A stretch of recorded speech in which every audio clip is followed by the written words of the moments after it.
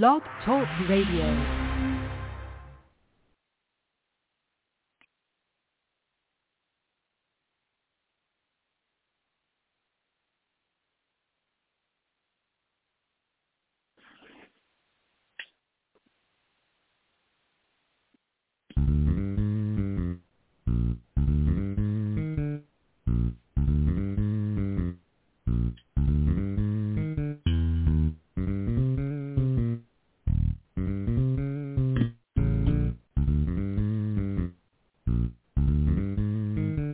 It's DEW Time with Pastor Steph.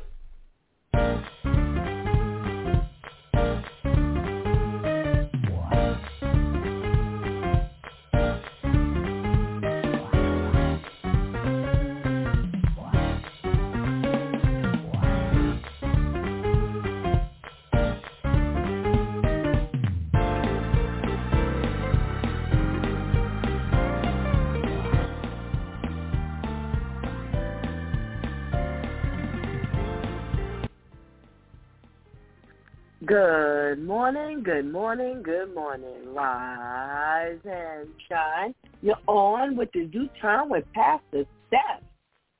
How are you this morning? That's what I like to hear. That's what I like to hear. For this is the day the Lord has made. Let us rejoice and be glad in it. So, where were you all week? We started off Monday, shaking the Monday morning blues with the DEW Time crew as we talked about the East Cleveland police officers who were pulling people over and robbing them. Yes, well, they stole a total of $14,780 between the two of them for 6 months, over a 6-month period. And they were sentenced to 2 years and 2.5 years in prison. And we got to talking about just the fact that these cops have really gone buck wild, and no one seems to be doing anything about this from the bench. Yeah. Last week we talked about the Indianapolis sergeant who committed the crimes and only ended up with a year and a day.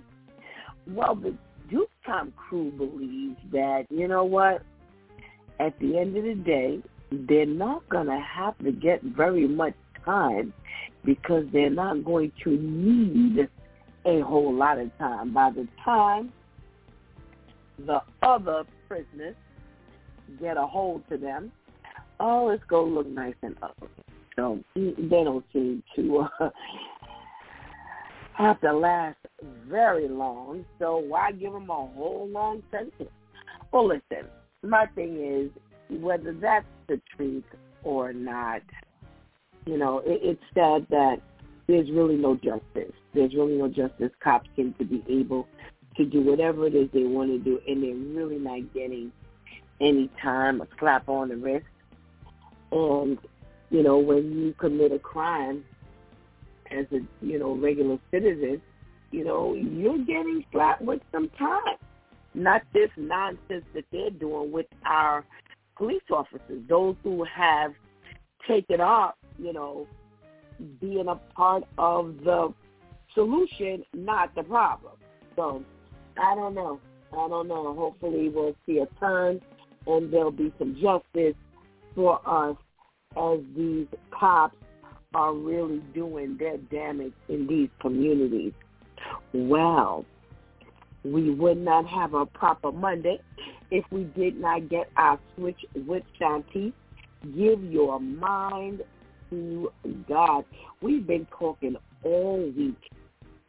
Somehow, some way, some shape, some form, some fashion about God leaving us to a reprobate mind, because that's what's happening here. Yeah, we don't seem to be knowing what we're doing from one moment to the next. I talked about the police officers, and it's just our minds are really in the toilet. We really don't seem to be functioning very well.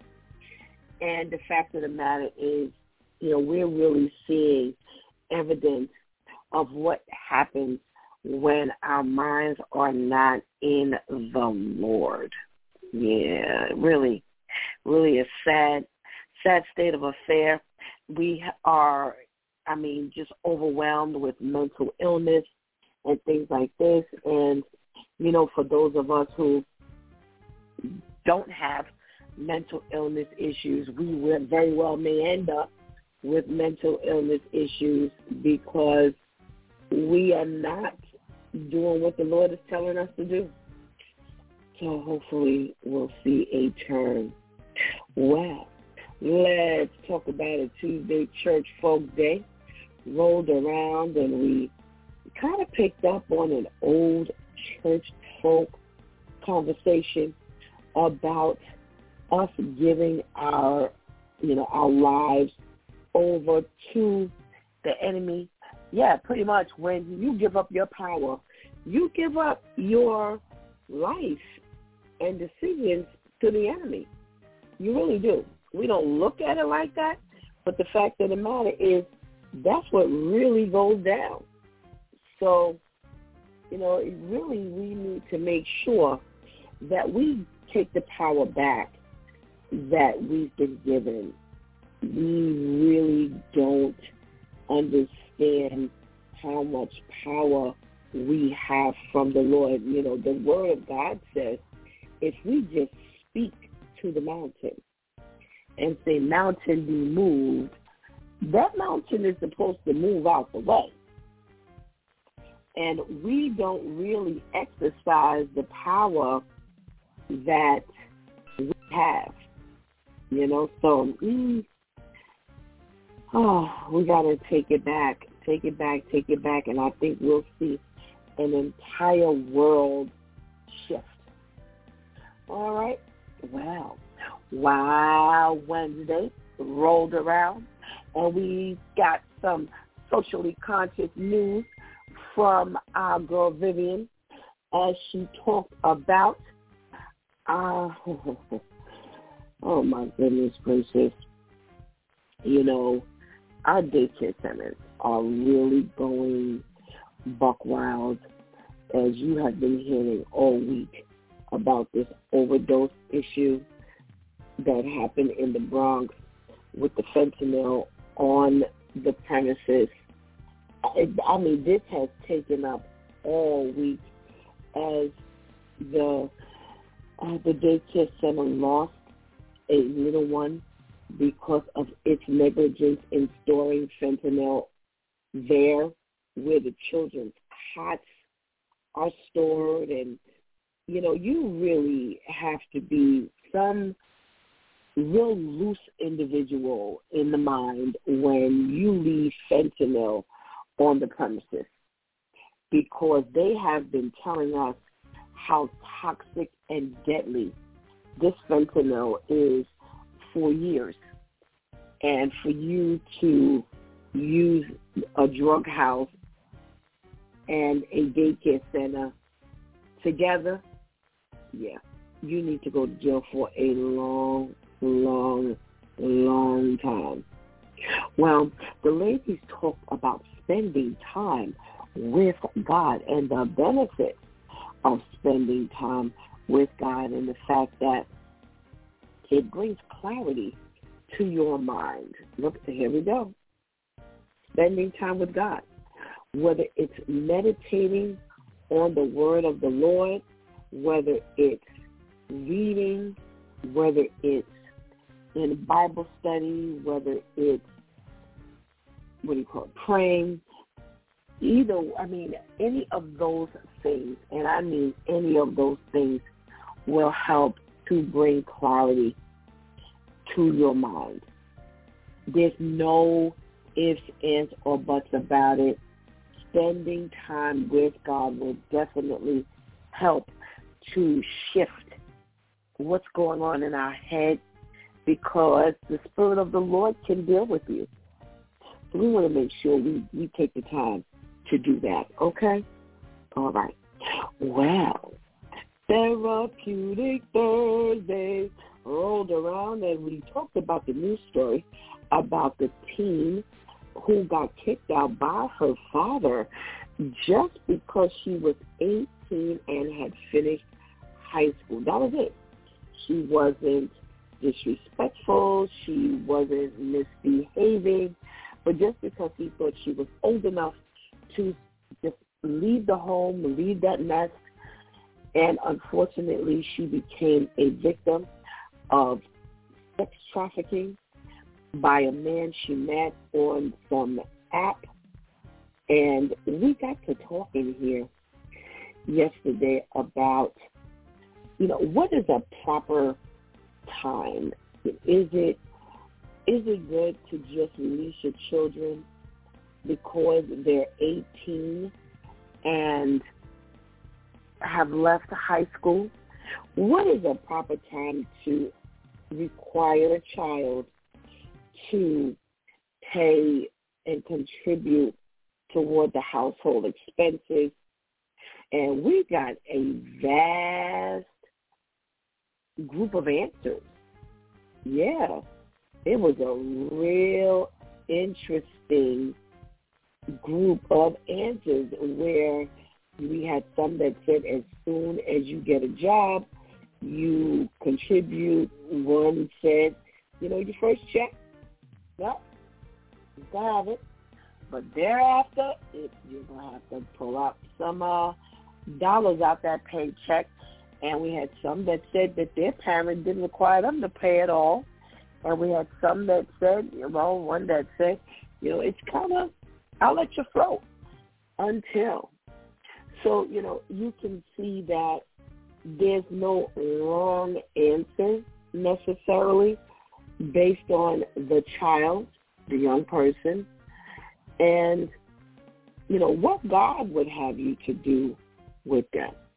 Well, we do know that having them contribute does help them become responsible, because when you get out here in this world, you're going to have to put something out here. And sometimes with some children, if you make them think that they don't have to pay at all, then they think that that's the way the world goes.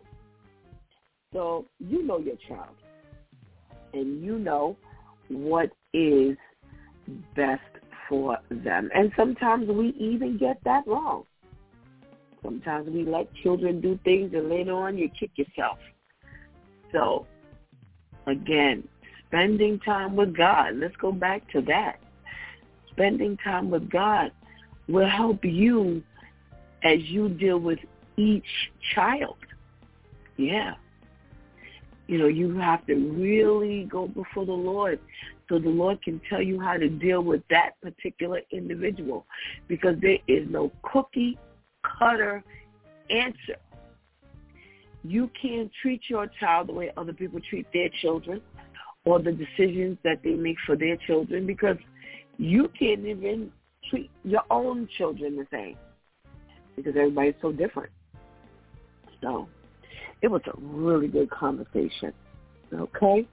That's how we spent our week here on It's Due Time. Well, today is Freestyle Friday, and we get to do whatever it is we want to do, and talk to the men is what we do. Yes. Today is Men's Day over here, and we have some stuff to talk about with our gentlemen. And I'm going to give you an opportunity to go get that healthy breakfast. Go tell somebody that It's Due Time with Pastor Steph is on. And whatever you do, make sure you don't go anywhere. We'll be right back. Every week in Canada, 2 more children are diagnosed and 1 person dies from cystic fibrosis. There is no cure. Newborn screening for cystic fibrosis is critical to begin early life-saving treatment. Without it, the damage can be irreversible. Raise your voice with mine. Join us. at cysticfibrosis.ca.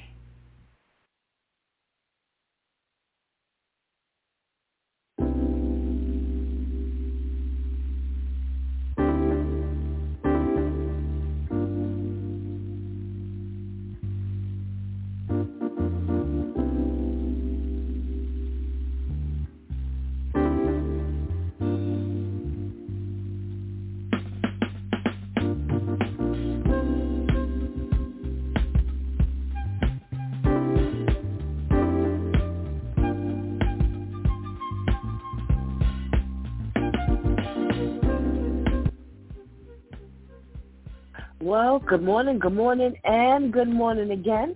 Welcome back to It's Due Time with Pastor Steph, and it is Freestyle Friday. Yes, the day we get to do whatever it is we want to do. Well, thank you so much for joining me today. We made it by the grace of God.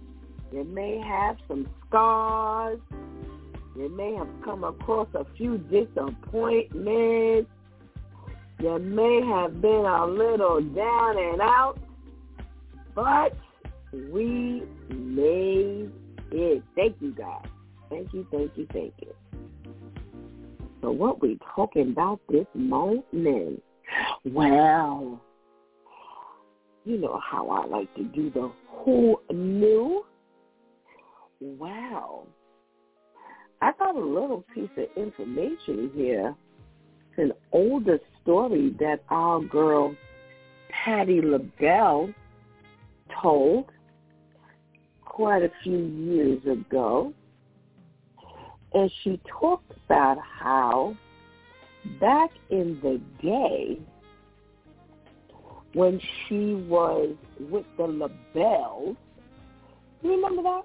Patti LaBelle and the LaBelles. Patti LaBelle and Bluebell. Yeah, Patti LaBelle been around a long time. You know, Patti might be singing like she's 25. But Patti been around for a minute. And she tells this story of how back in the 60s, there was one iconic, this name is going to definitely be familiar to you. There was a singer who tried to physically and sexually attack her back in the 60s, y'all.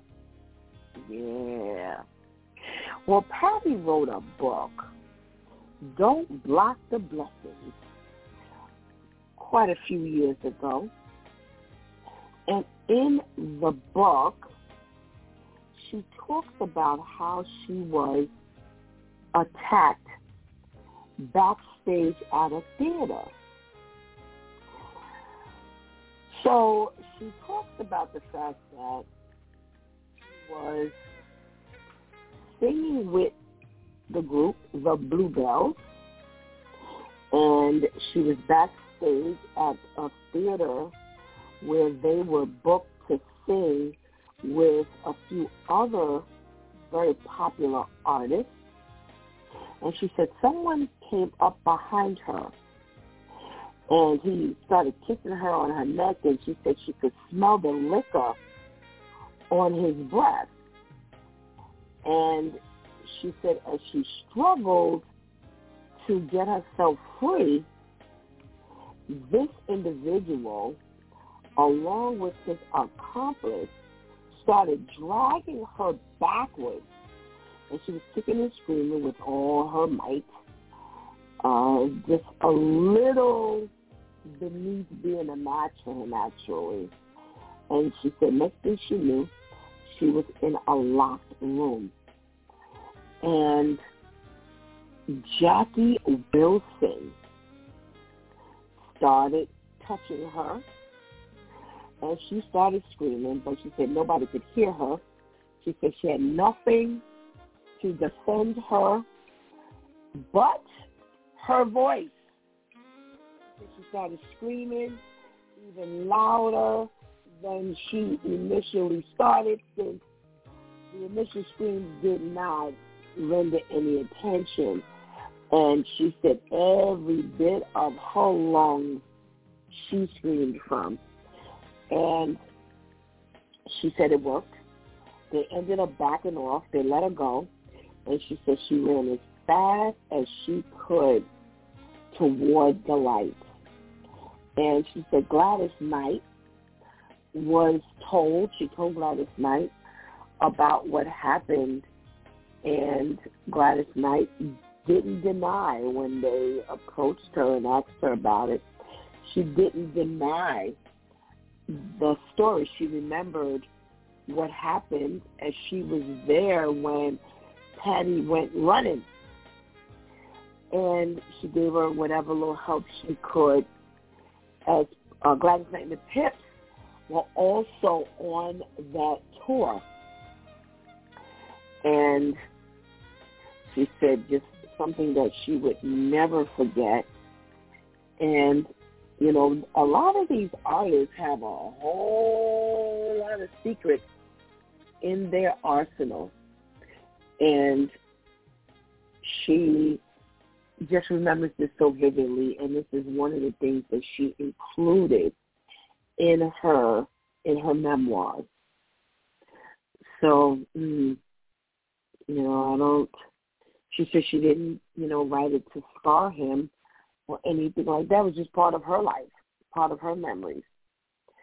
So, again, that book is Don't Block the Blessings.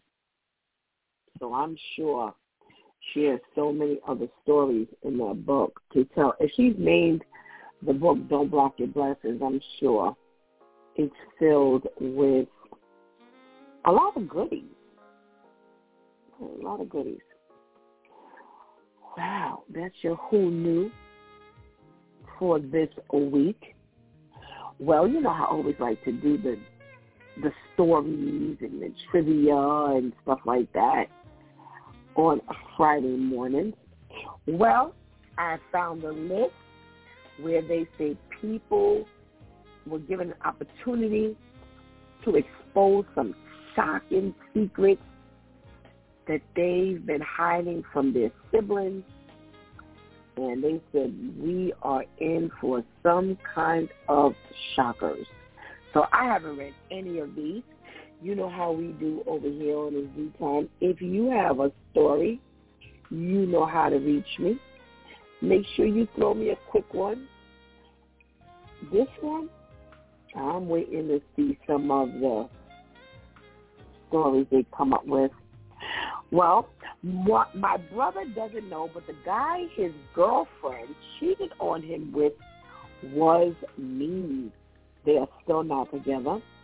He never wanted to know who it was, so we never told him. It was only a couple of times, and we both felt really guilty after. But he found out about her cheating, and they decided to work on it.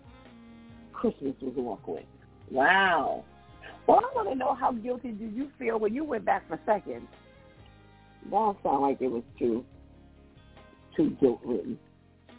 Oh, okay, here's another one.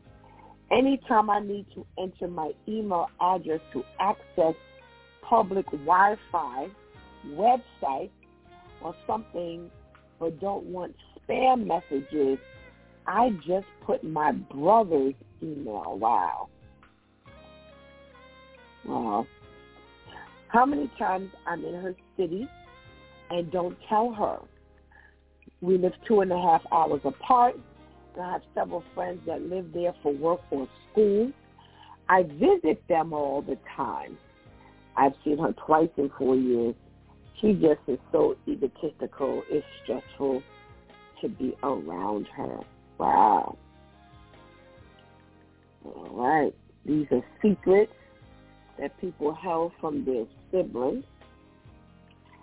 I was looking through my brother's phone and found his porn stash. I always had a feeling he was gay, but I knew in this lifetime he'd never admit it. No judgment here, but I look at him with a very critical eye now every time he spouts his homophobic rhetoric.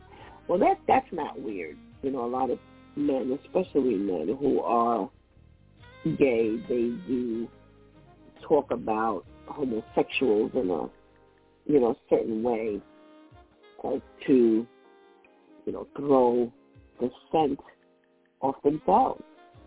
Wow. I, 26 female, slept with my brother's new fiance, oh my goodness, 29 female before they met. Here's the thing. This is normally the kind of thing I wouldn't hide from my brother. We're close, and I wouldn't want to hide something so big from him. I've even spoken to his fiance about it, and she wanted to tell him too. The issue is that I'm not out of my super conservative Christian family. Wow. So not only would she have to tell the fact that she slept with the fiance, but then it would launch the fact that she is gay. Okay. Let's see what else. I don't hear anything that's like really shocking. I spy on their social media after they blocked me from everything and ruined several of my friendships by spreading lies about me. They changed their pronouns, didn't tell me, and then claimed to everyone that I was transphobic. Okay. Yeah, I'm still not saying anything that's shocking. You know, if that's the case, then maybe we're just out there. And even shocking things are not shocking to us. You know, but I haven't heard anything shocking. They said that these are supposed to be some shocking things. Okay. None of them have a clue where I live, what I do, or about my children. They literally don't even know what I look like anymore. We don't talk. 5 years now since I turned one of my siblings in for inappropriately touching children. They know about my spouse, but as for my kids, they know nothing, and they never will. Wow. Wow. She thinks I'm estranged from my father because I'm a lesbian. I'm not. I'm estranged from him because I slept with his girlfriend. Wow. Wow. Okay. None of my 3 siblings know that my dad had an affair. I was the one that caught him and told my mom. I thought I was doing the right thing, but she resented me for it. My mom was always physically abusive with me, but it definitely escalated after that. Wow. I hate his wife. No matter how much I try to like her, everything she does makes me cringe. She's such a narcissist that while she's out working or deployed somewhere, all she does is make oddly sexual TikToks. She won't even bother to call him because of the time difference, despite her being chronically online. I'm still waiting to hear the shocking stuff. I have a daughter. When I was 17, I got pregnant. My aunt and uncle raised a child who also doesn't know. My parents told my sister what they told everyone else, which was that I would be working at my aunt and uncle's farm for 9 months. My sister is extremely religious and very much against premarital sex, so she is 100% never going to find out. Well, how old are you now?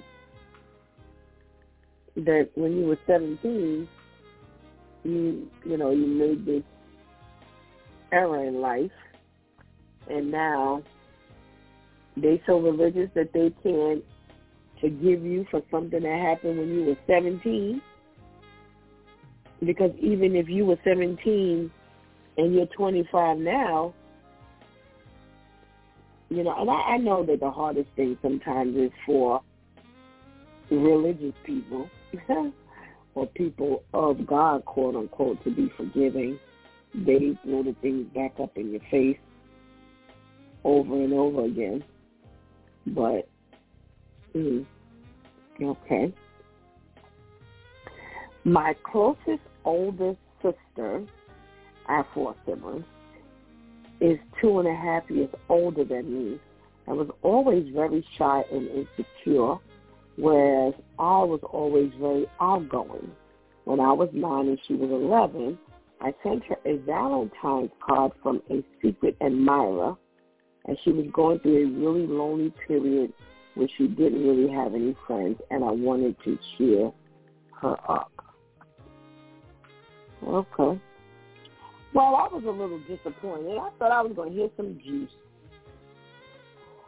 And like I said, maybe it's because we're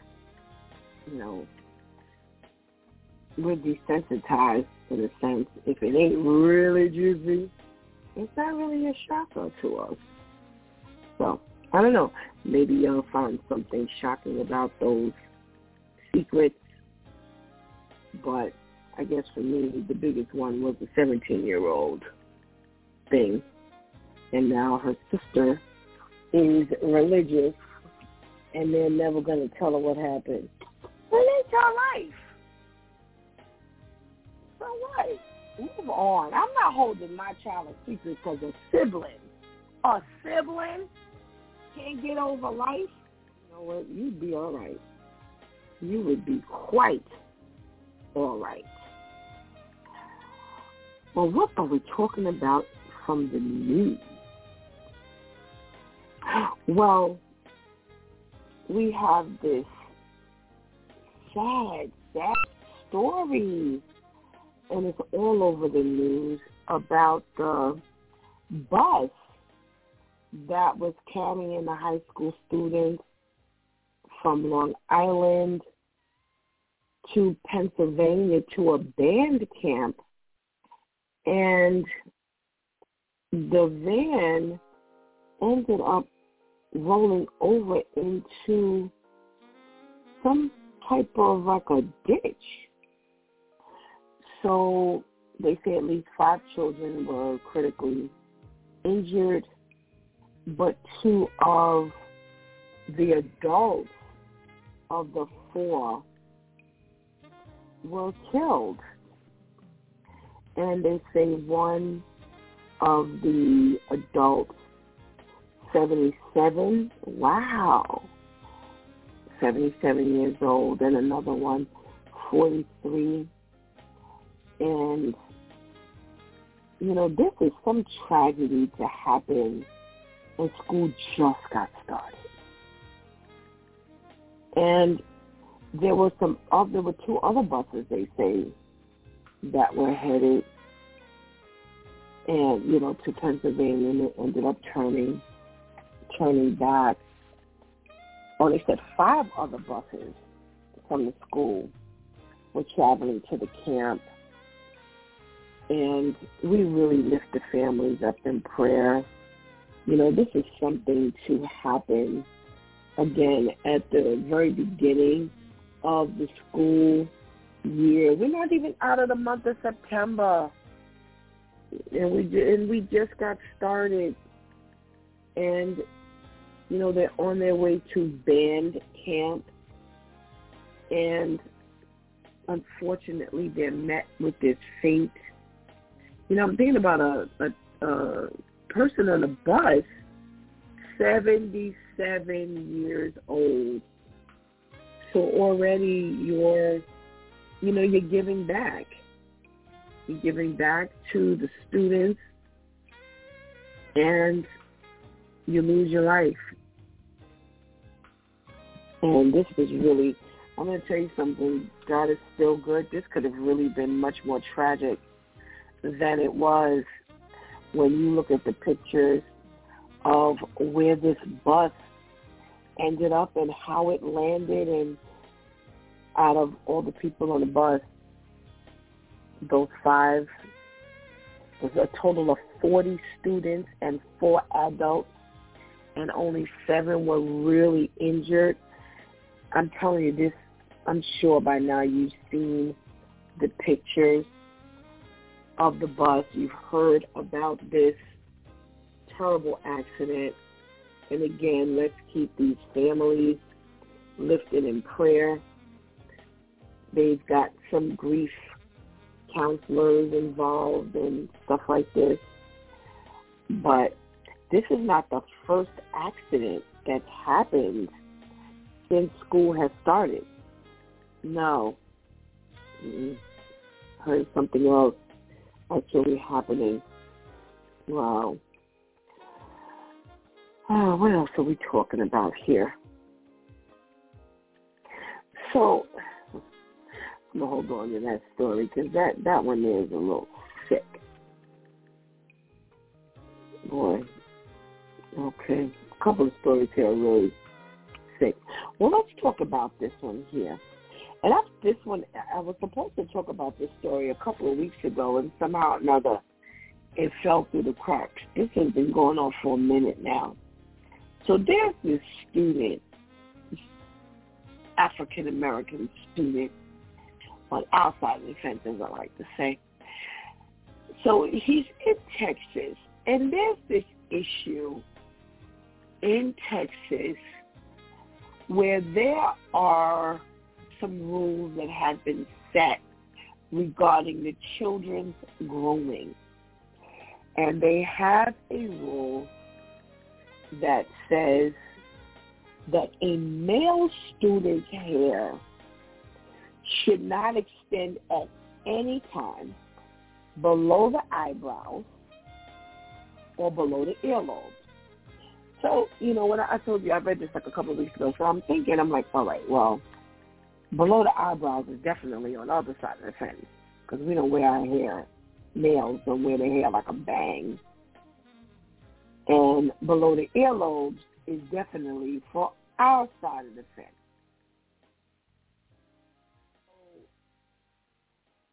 Say why there's been this grooming issue. If they've had this long time problem, they didn't say it 2 weeks ago, and I was looking in this article here to see why they were, enacting this. Well, they've been having a problem with this because recently they have had this Crown Act law enacted. So it's a law prohibiting discrimination based on someone's hair texture or protective hairstyle, such as locks and braids. Now, they've been after this for a while because there's no way in the world that they can have this Crown Act, CROWN in all caps, if this had not been an issue before. So the same week this law went into effect, there was this issue at the school with this young man. So they say that he showed up to school with his hair locked. Now, he's never worn the locks down. The locks have always been intertwined and back in a ponytail, or been intertwined, like when you wear your dreads and you see them have it parted, and then they take and they gather those into like a braid. So it's like one big cornrow out of the locks. And they were kind of tucked or pinned. Well, he got to school, and they told him he had violated the school dress code, and he was suspended. And they told him to come back to school on that Monday. And then when he got back to school, he was suspended again for more than 2 weeks because it still violated the rules. So he and his family have been going back and forth with this. Now, the biggest issue is they've already pushed the law. So who does the law cover?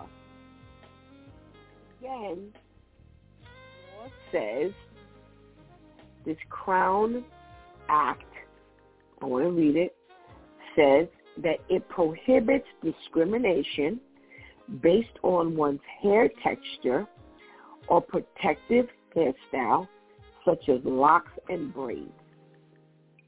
So I guess they figure that you can have your protective hairstyle, your locks and your braids, as long as it doesn't violate the code of it either going below your eyebrows or being longer than your earlobes. Well, my thing is, if it's already tucked, then what's the big deal? If it's back in a ponytail, it's neat.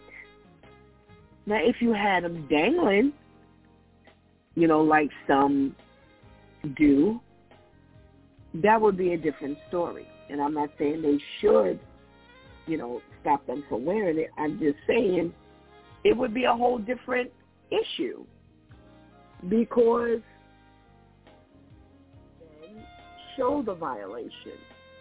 But I guess they figure even if it's back in a ponytail, it would be below the earlobe. But if it's tucked, then it's below the earlobe, but it doesn't show.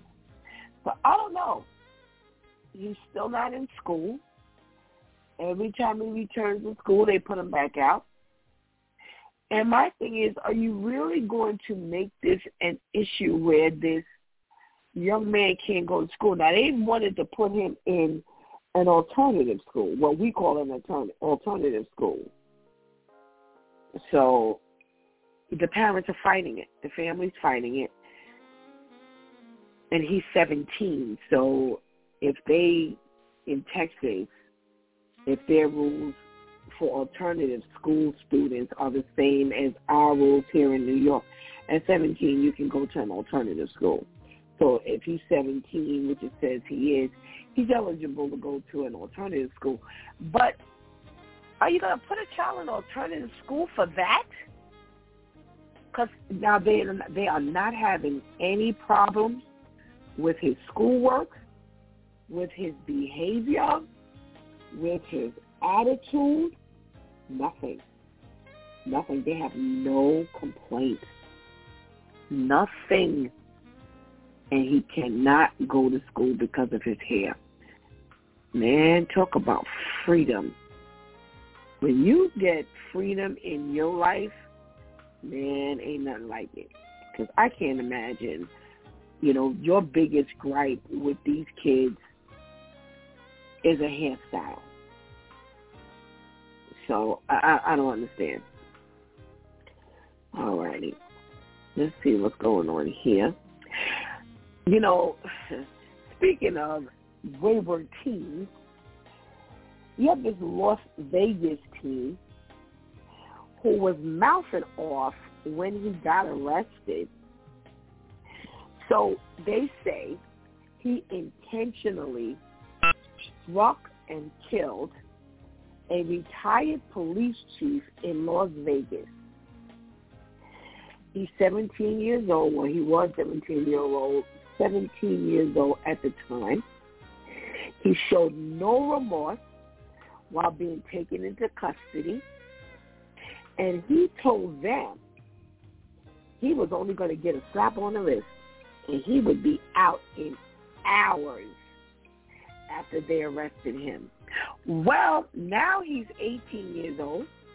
He faces 18 counts, including murder. He has a lengthy criminal history in the juvenile system. Surprise, surprise, surprise. He says, they say that this is what he said.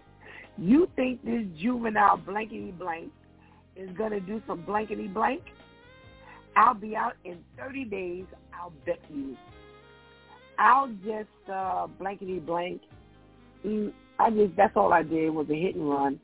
All I'm going to get is a slap on the wrist.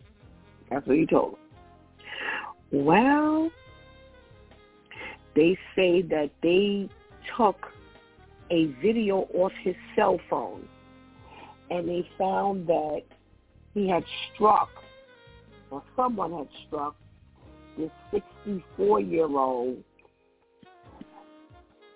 and it was him and another individual, and he did the recording, and now they have that against him as well. They say that they must belong to some kind of a gang. They mention like a gang's name. But they say in the video, they say they hear a sound of a car horn along with someone saying, bump him, repeatedly. And they say a cyclist riding on the far right side of the street can be seen wearing an orange shirt, and both suspects are heard laughing along with the sound of an engine accelerating. And that was a 72-year-old man they were attacking, but thank God he survived. So they have several of these hit and runs that they are charging these teens with. And that's when they went to arrest him, and he told them that he would be out in 30 days. Well, it doesn't look like he's going to be out in somebody's 30 days, that's for sure. Because they're saying that 16 or 17 years old, they are automatically moving them from juvenile to adult. They're moving them quickly because of the intent, because it was a game, because it was something that they intended to do. They intended to do damage. So now they're going to face the piper. So I guess 30 days will be something else. But it won't be him walking. That's for sure. Oh, boy. You have this woman in Indiana. Talk about mentally ill. You have this woman in Indiana. She's 32 years old. Oh, boy, I tell you. So somehow or another, she and her family were in the Days Inn motel, hotel, whatever they call it. And they went to a fast food restaurant and she bought a chicken sandwich from Burger King. That's where they went. They brought it back to the hotel, and somehow when she went to put now listen to me. They're in a hotel room. They're in the Days Inn hotel room. They're in the hotel room. She puts her chicken sandwich down, and her pit bull dog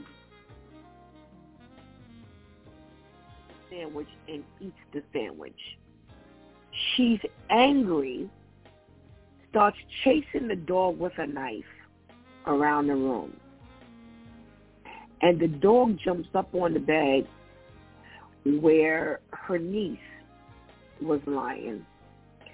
And she went to stab the dog and mistakenly stabbed the 1-year-old child in the neck. You can't make this stuff up. You can't make this stuff up. I used to have a boss who used to say that, and I never understood what he meant. But you can't make this stuff up. First of all, let's talk about what we're talking about here. You're in a Days Inn,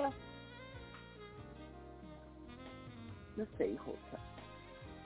First of all, how large are these hotel rooms that you would have to chase the dog around the room. Chase it where? The room ain't big enough for you to chase. And most hotel rooms, the beds are platform beds. So the dog can't go underneath the bed. You brought your pit bull to the hotel. I don't understand these people that everywhere they go, the dog's got to go with them. I don't understand. You go to stab the dog and miss the dog and stab the baby in her neck. Well, Grandpa wants the book thrown at her literally. That's what he said. He said because it was reckless, it was careless, she should have known better. And lo and behold, because the first thing I thought, they said that she has had problems with drug and alcohol addiction, illness issues for years. And they say they wish the city would assist those in need instead of simply cycling them in and out of jail. Now, she's an adult. It's only so much they can do. When she went to jail before, did anybody ever tell them that she was struggling with mental illness issues? Most times when these people go into the system, nobody tells them that. And even if you tell them that, they're an adult.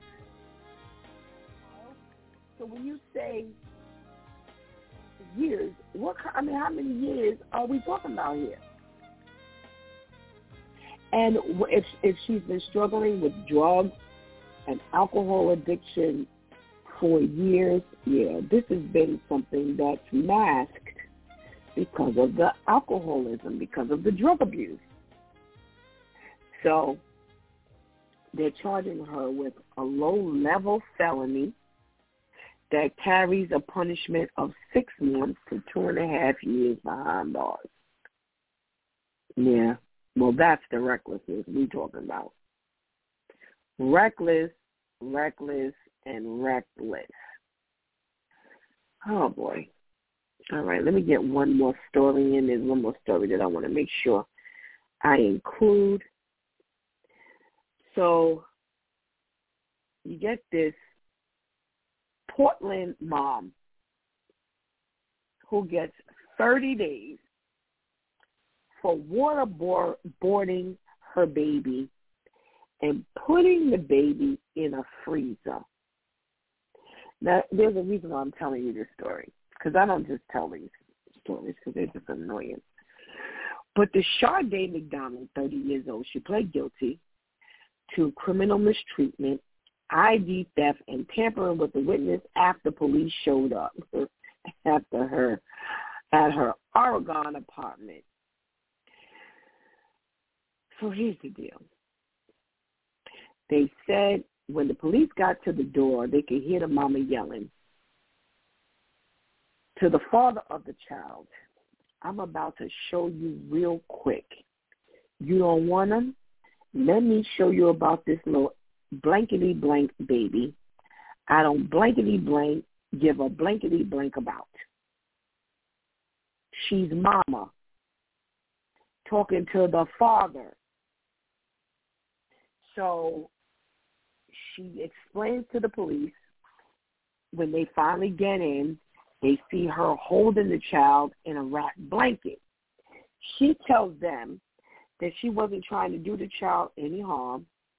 She wasn't trying to hurt the child, and she wasn't trying to kill a child by drowning the child or putting him in the freezer. They say there were pictures of her waterboarding the child. I'm still trying to figure out what this means. They say she was holding the baby in the picture by his onesie. And it says it looks like the baby was trying to hold his breath while Okay, now I get it, because I read this part, but it didn't click. While water was pouring over his face. Oh, my God. You know what this means? You ever see on the movies when they're trying to get some information from somebody and they hold a person's head either back or they put a bag over the head and they pour the water? Oh, my God. Oh, my God. And I'm saying, oh, my God. In one picture, one of the officers saw, they say she was holding the baby by the onesie, but at the downward angle where his hip, legs, and feet were higher than his head, upside down, with water running over his face. And the only place the water could go was in his nose at that angle. And they say while the officer was taking her to jail, she said that her actions were done as a test to see if he gave a blankety blank at all, talking about the father. And she says that her actions were done out of spite. So, because you mad at him and want to see if the father cares about the baby, to the poor child. So the baby becomes a test dummy to see if the father really cares about the baby.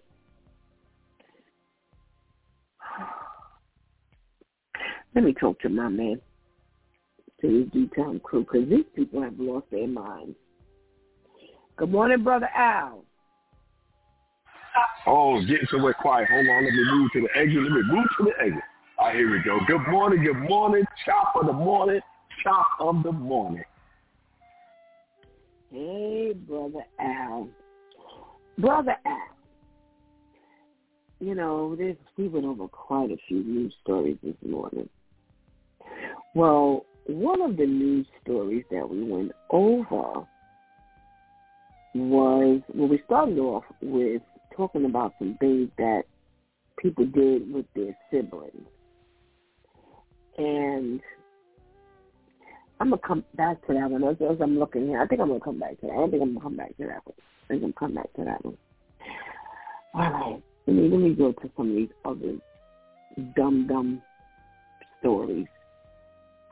Well, listen, there's a kid who's in Texas, a black young man who, and you may have heard the story before, well, they're suspending him repeatedly because there's a rule that says that males can't wear their hair longer than their eyebrow or longer than their earlobe. So like I said earlier, longer than the eyebrow is clearly on the other side of the fence. Longer than the earlobe would be for us. They are suspending him even though there has been an act that's been passed that prohibits the discrimination based on your hair texture or protective hairstyle such as locks and braids. And they're trying to force him into an alternative school, being that he's 17 years old. What do you think about this? I think it's absolutely ridiculous. You know, it's like they try to put in and enforce rules when, you know, especially against our side of the fence. You know, it's ridiculous. He has his hair, and so what? He's not bothering nobody. He's not causing an issue. You know, that reminded me of the story of the guy who was a wrestler. I think we covered that. He was a wrestler. He was a top wrestler, beating everybody. And he had dreads in his hair. He had it pinned up, and the referee would not let him fight. He had to cut his hair right then and there in order to wrestle, or he was going to forfeit the match. And he was undefeated. So he just let them cut it, and, you know, his mother was fighting it, but it's ridiculous. It's absolutely ridiculous. It's like they try everything in their power to just continue pushing us back. Yeah, this is a bit much. Like I said earlier, you know, they have no problem with him, no problem with his schoolwork, no problem with his behavior or attitude. this is the biggest issue they can bring up against him is his hair. All right. There is a woman who they say was in the Days Inn hotel. She put a chicken sandwich down from Burger King, and the pit bull ate the chicken sandwich, and she chased the pit bull around the room. The pit bull jumped on the bed where the baby, the 1-year-old, was lying down and sleeping, I guess. And when she went to stab the pit bull, she ended up stabbing the baby in the neck. Now, the family is saying they want them to throw the book at her, but they're saying that they really wish that I guess when they get locked up, they're saying, all they've been doing is shifting and shuffling her around opposed to getting her some real help. And she's 32 years old. They say she's been in and out of trouble for years. She's been battling drug addiction and alcohol addiction for years. And they want them to do something about her. What do you think about that? Them shuffling her around for all these years and they haven't really done anything for her, the claim is. Well, first of all, that must have been a really good chicken sandwich. You know what I'm saying?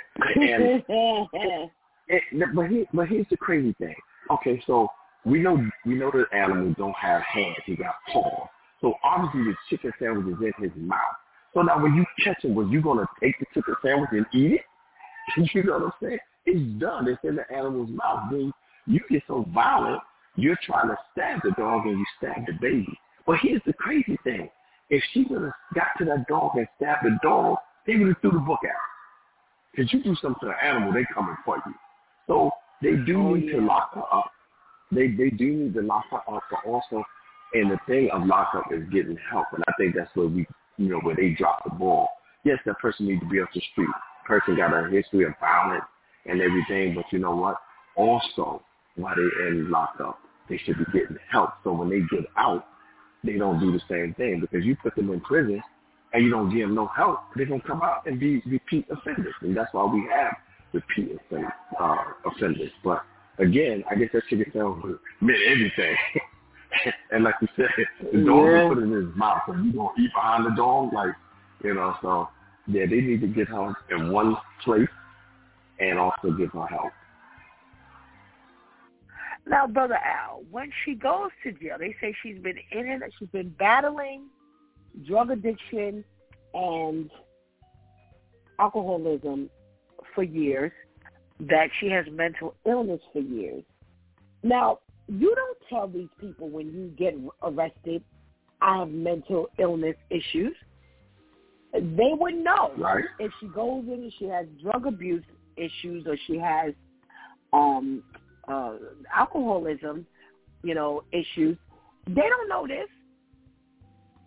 How would they possibly treat her if she doesn't go in saying, I have mental illness problems? People don't talk about that kind of stuff.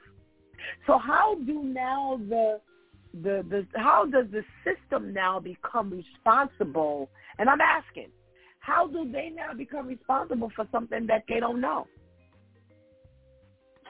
Yeah, you're 100% right. So I'm thinking that when they arrested her and they go to fingerprint and they pull up the record, it should come up on her record.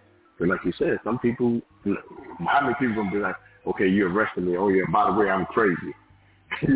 So I think once they get them down to the precinct and pull up the record, it should be on there, because you're saying, okay, she's a repeat offender, she's violent, she got mental issues. Okay, so now we know how to deal with this person. So it should come up on the record. It was ever exposed. It was ever told. If nobody ever told it, then it ain't in no records. So it don't matter how many times they arrest her. If she's 32 years old, She didn't go in there telling them people she's she has mental illness. I don't believe she told it. If she's got drug abuse issues, if she's got alcoholism issues, you know what I'm saying? When they arrested her, she probably was on drugs or she was drunk. She's not telling them. She's not telling them. And you know what? If the family doesn't alert her attorney, because you know if they told that attorney, their attorney would definitely raise that flag, because that's one of the ways he or she's going to get the client off. You know what I'm saying? So I think that it's the family's responsibility. Right.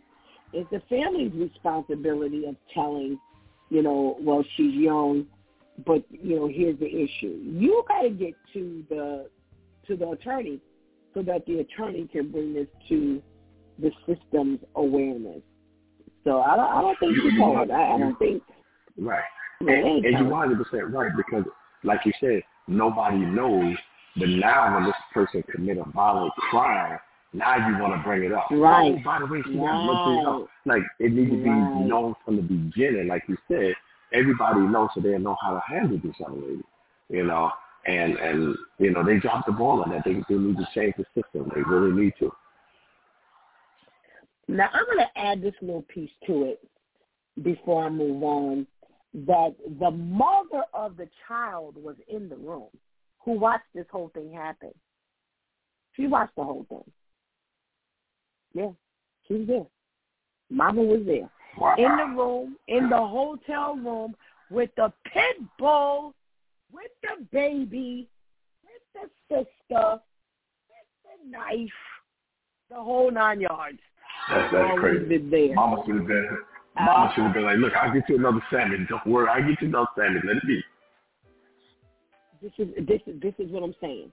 But now the family is the one who's saying they blame the system because they wish the system would address these issues while she's locked up. Let me tell you something. I am not going to be in no days in hotel, Brother Al, with a pit bull, crazy sister, and a knife. Those three things there alone. The recipe for disaster. No, thank you. You and me both. Y'all stop raising the flag. Nah, Brother Al, won't be me. Let's talk to Pastor KL and see what he has to say about this stuff. Good morning, Pastor KL. Good morning, Pastor Steph. How are you? I am well, thank you. I am well. We've got this situation here with the young man who they are targeting because he has his hair in violation. His hairstyle is in violation of the dress code. No hair for the males, no hair longer than your eyebrow or longer than your earlobe. They continually suspend him. Each time he comes back from the suspension, they suspend him again because they're expecting him to come back with his haircut, and he's not. What's going on here? I think that's kind of ridiculous. I mean, as long as I'm not being a nuisance, as long as I'm not stopping other folks from learning, as long as I'm doing what I'm supposed to do, in the classroom, it shouldn't matter what my hair looks like. I'm not coming to school naked. Listen, we got some of these young ladies that come to school naked, and they still can stay in the class. I mean, my hair shouldn't really matter.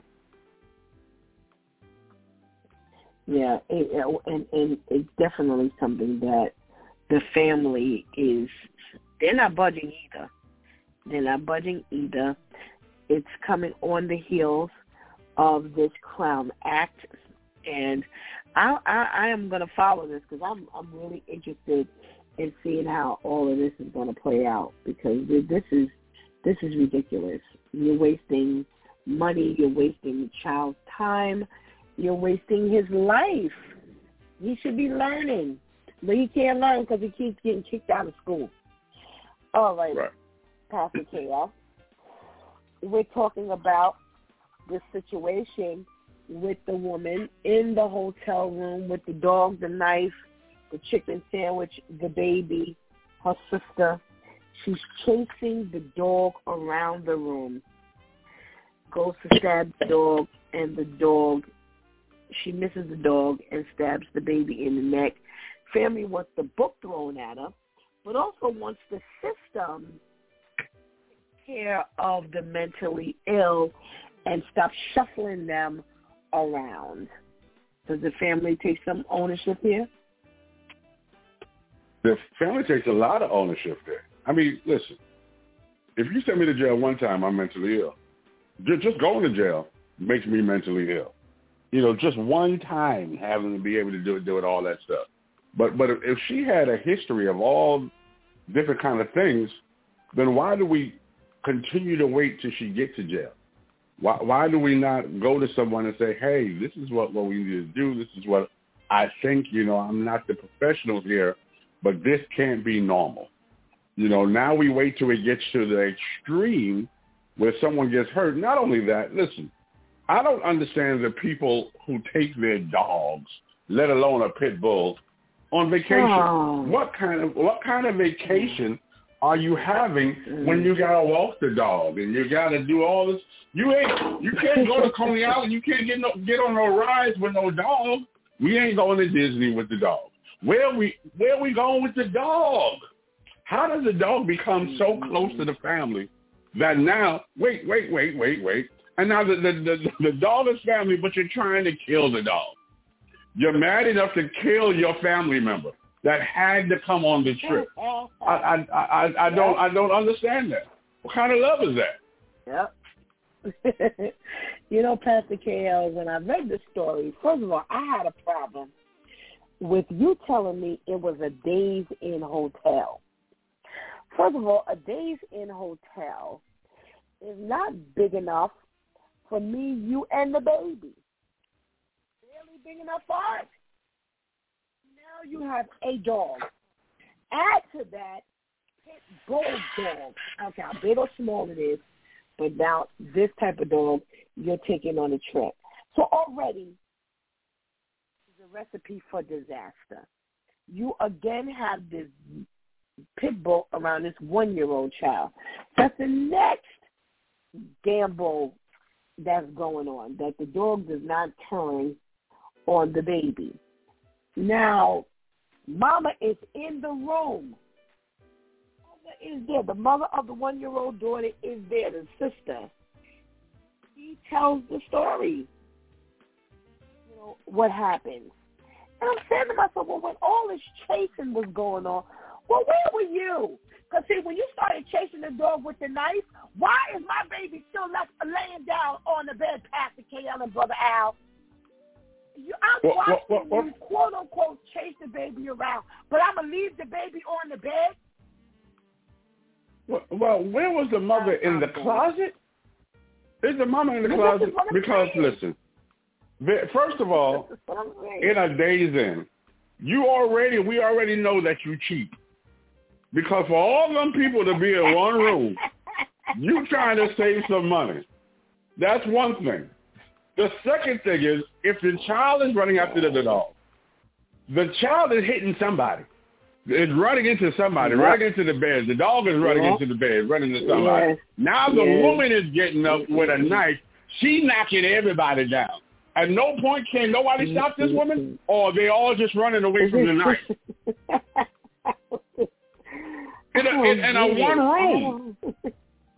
Yes. Oh, my God. And they all sleeping on one bed. Yes.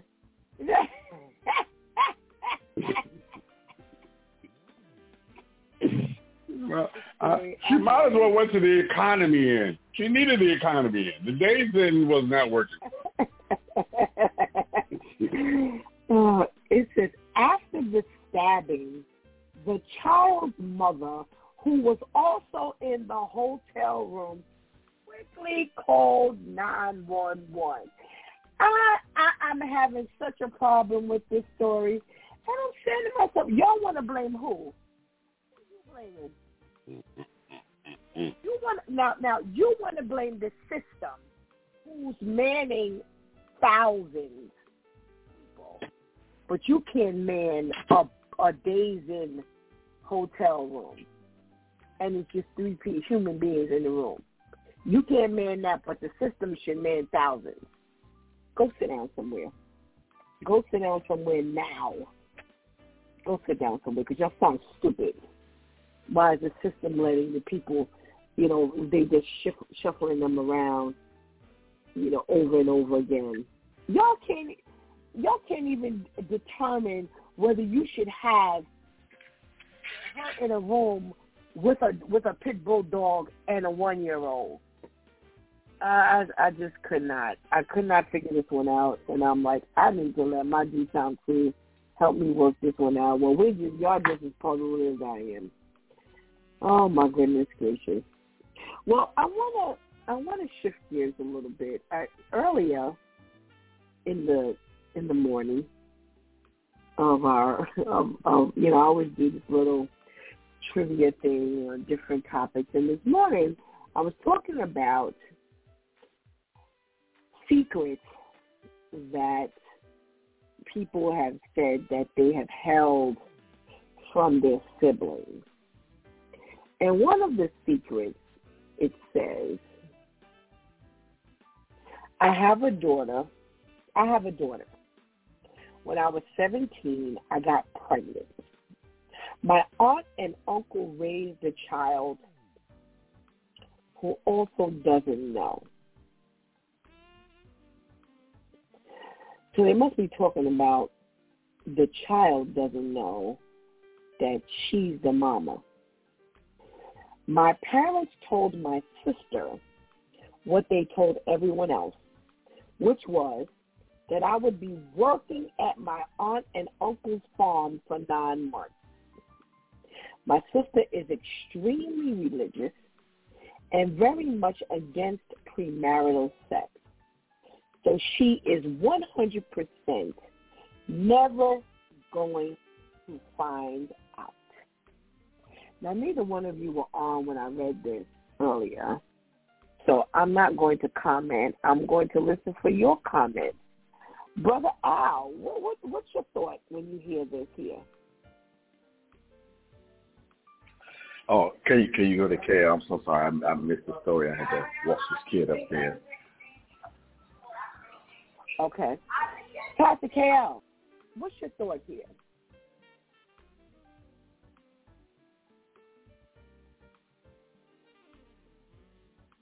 To the mute button, Pastor KL? Yeah. All right, so we're talking about what's my thought about whether she agreed to premarital sex and because she doesn't know the child belongs to the other girl? Whatever your thoughts are in this entire scenario. I think that, again, the child is the innocent one. So I don't understand why you taking it out on the child. I mean that shouldn't be an issue. And if you so religious, then you should understand that we should be kind, or we should nurture the child. The child got his own issues already coming into the world. So now we're going to stand off. We're going to be standoffish because of what we feel. The do is already done, if you will. So what do we do now? Just ostracize the child because of? No, I don't think that's right. So I'm going to read this again because I think you missed some things, and Brother Al said he missed it, so hopefully he'll catch it this go round. Okay. So the premise, here's the whole premise. The premise is people who are holding secrets or who have ever held secrets from their siblings. So they're telling these secrets that they've held from the siblings. So this particular woman, is saying that she has a daughter. She says, I have a daughter. When I was 17, I got pregnant. My aunt and uncle raised a child who also doesn't know. So the daughter, who she had at 17, doesn't know that she's the mama because the aunt and uncle raised the child. She says, my parents told my sister what they told everyone else, which was that I would be working at my aunt and uncle for 9 months. My sister is extremely religious and very much against premarital sex. So she is 100% never going to find out. So I don't know how old she is because it doesn't say, well, I'm 31 years old now or I'm 18 years old now. It doesn't say, but clearly the child is old enough to be able to believe that auntie and uncle, great auntie and uncle, are her parents. Right, right. So I guess my question would be, then what do they say to the aunt and uncle? Do they tell the aunt and uncle whose child it is? I mean, does the aunt and uncle know whose child it is? Oh, okay, yeah. Okay. I just thought, yeah, because they say from the start.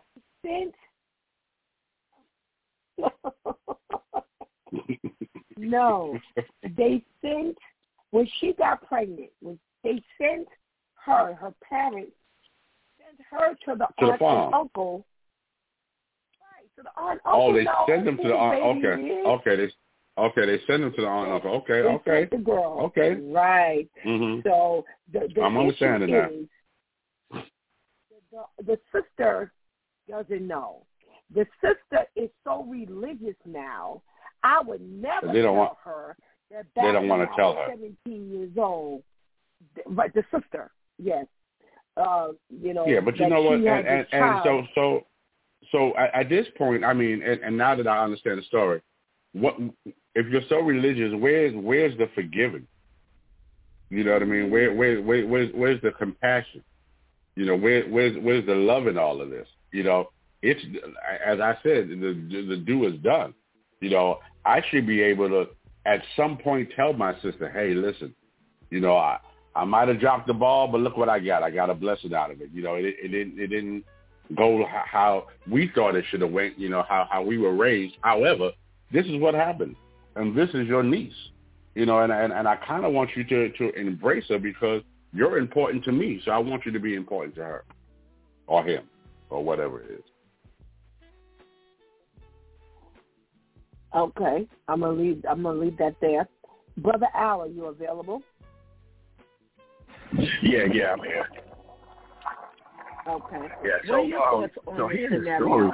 It's crazy because it's so funny because it sounds like one of those Tyler Perry movies, and that was an issue where the girl was getting married and she found out. As I was listening to the story, but again, she said, I don't want to tell them because they're so religious.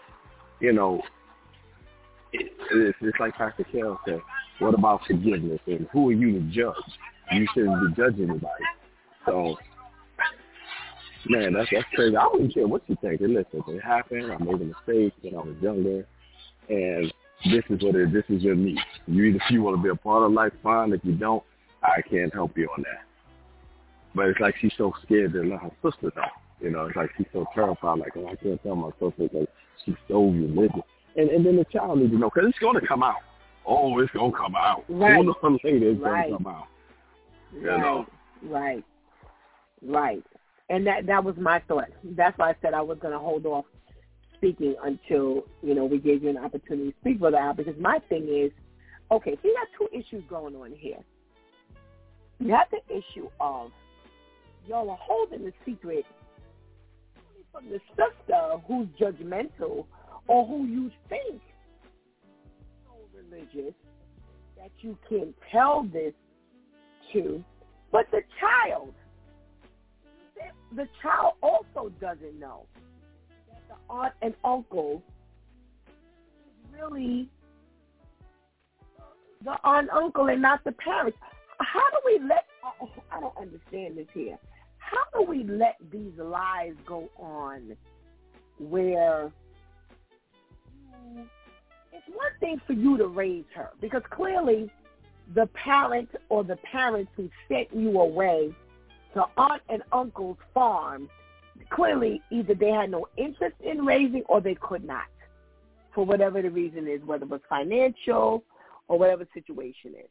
They couldn't raise a child. So here you now have this issue of the child is being raised by aunt and uncle who you're lying and telling her that this is the parent. At what point, like you said, Brother Al, do you say your great aunt and great uncle, they're my aunt and uncle, but I'm your mother? How long do you live this life? I don't understand it at all. It's one thing if they have to raise the child. You couldn't do it. Plain and simple as that. You just couldn't raise a child. It's not the worst thing in the world, and it's not the greatest thing in the world. But how old you are now, even if you're 20, you're still looking at this child every day. Go ahead, Brother Al. And then also too, you think about the girl said she was 17 when she had the kid.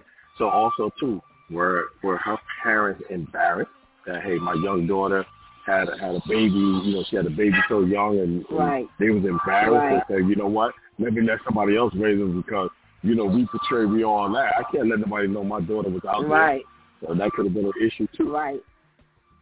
Right. You're very well correct. Where they sent her off, but it's funny the way she words it because she said they told the sister the same thing they told everyone else, that she was going to help on the farm for 9 months. Do the math. You'll figure it out. Oh, they sent her back and she comes back, she doesn't have a child, so you think that all she did was go away and work. But you know, we talked about one of the first things that came up that I brought up earlier was, where is the forgiveness? Are we living in this world, in this Christian world, where we're hiding? We're living in this Christian world where we're not even forgiving, and you don't even feel like you could tell her now that you have a child.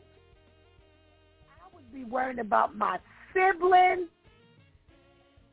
Are you worrying so much about a sibling not forgiving you?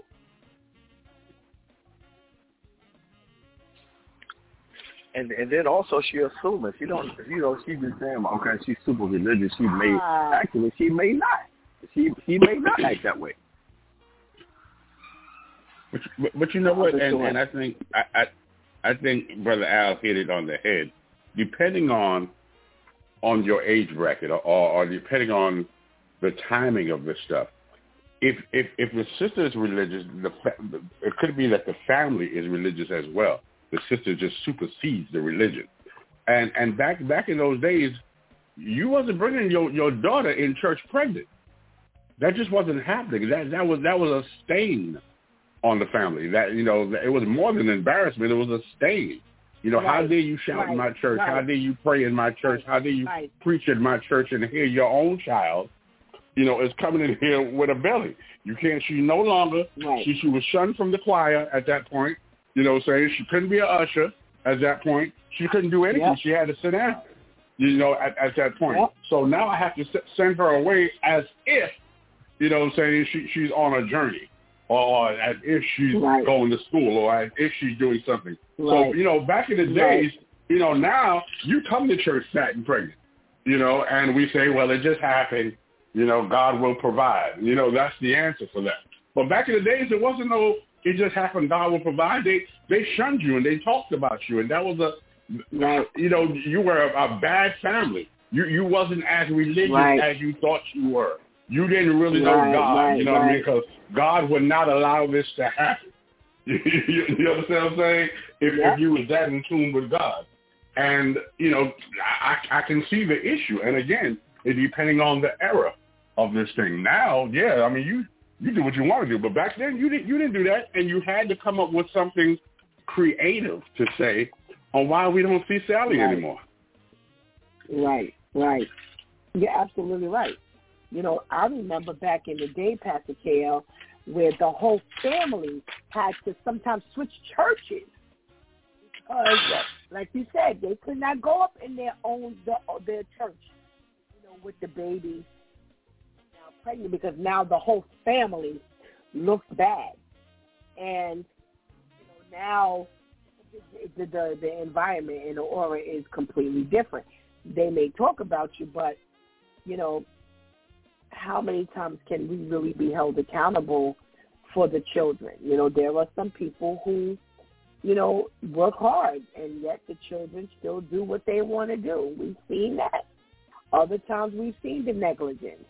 And it ain't no surprise how so-and-so popped up like this, or how so-and-so ended up being so reckless that they got so-and-so pregnant. And that's why my question came up, and I thought the same thing Brother Al thought. I'm like, well, how do you know how she would even respond? Not giving her an opportunity to even hear. But the first thing is, you're still saying that this child does not know. Back in the day, absolutely. Now, the stuff that goes on now, I mean, how many things really shock us now? What do you do now when the child comes and somebody drops the bomb that Mary and Uncle Joe are not your parents, but they're your aunt and uncle? What do you do with that? You now have to pick up the pieces. Brother Al, how do you help your child pick up the pieces after something like this? I'm sorry, say that again? I said, how do you help your child pick up the pieces after something like this? Oh, man, that's a big case for therapy. I mean, we have to get that child some help, because that child mind going to be racing like, wow, okay, I thought these were my parents, but they're not my parents. They're actually my uncle and aunt. And I'm thinking this was my cousin, but this is my mother. That's a lot on that child. So I think one of the biggest things is getting therapy and helping them through. Pastor KL, how do you help a child through this when the child has something like this that they're facing? Well, I think, first of all, you have to pray. That has to be the top of the whole order. You have to pray and allow God to give you what to say, how to say it, where to say it, because you got to have that honest conversation. You really, really, really do. You can't, at this point, you can't sugarcoat it. You got to let them know what happened. This is what happened. I've made some decisions in my life that wasn't right. However, since you arrived, I don't regret it. You got to premise all that stuff.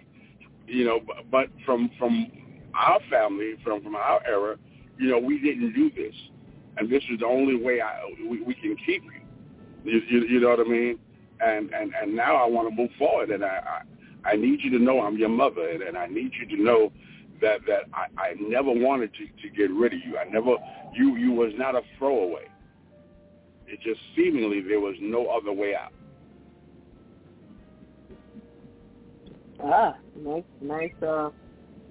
Nice conversation. Here's the other thing I wanted to bring up. So you have this trepidation that this religious sister will have issue with the fact that you've done this in, back when you were 17. Now, this puts pressure. I'm going to use that terminology. Or let me ask, does it put pressure? Let me put it like that. Does it put pressure, Brother Al, on the sister? Sure, she responds a certain way. Are you following me? Yeah, you talking about the religious sister.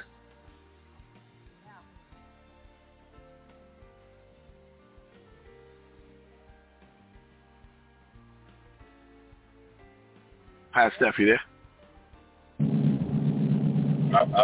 I've lost Pastor Steph. I think we lost her. Yeah, but I think she is talking about the religious liberty. Oh, okay. You too.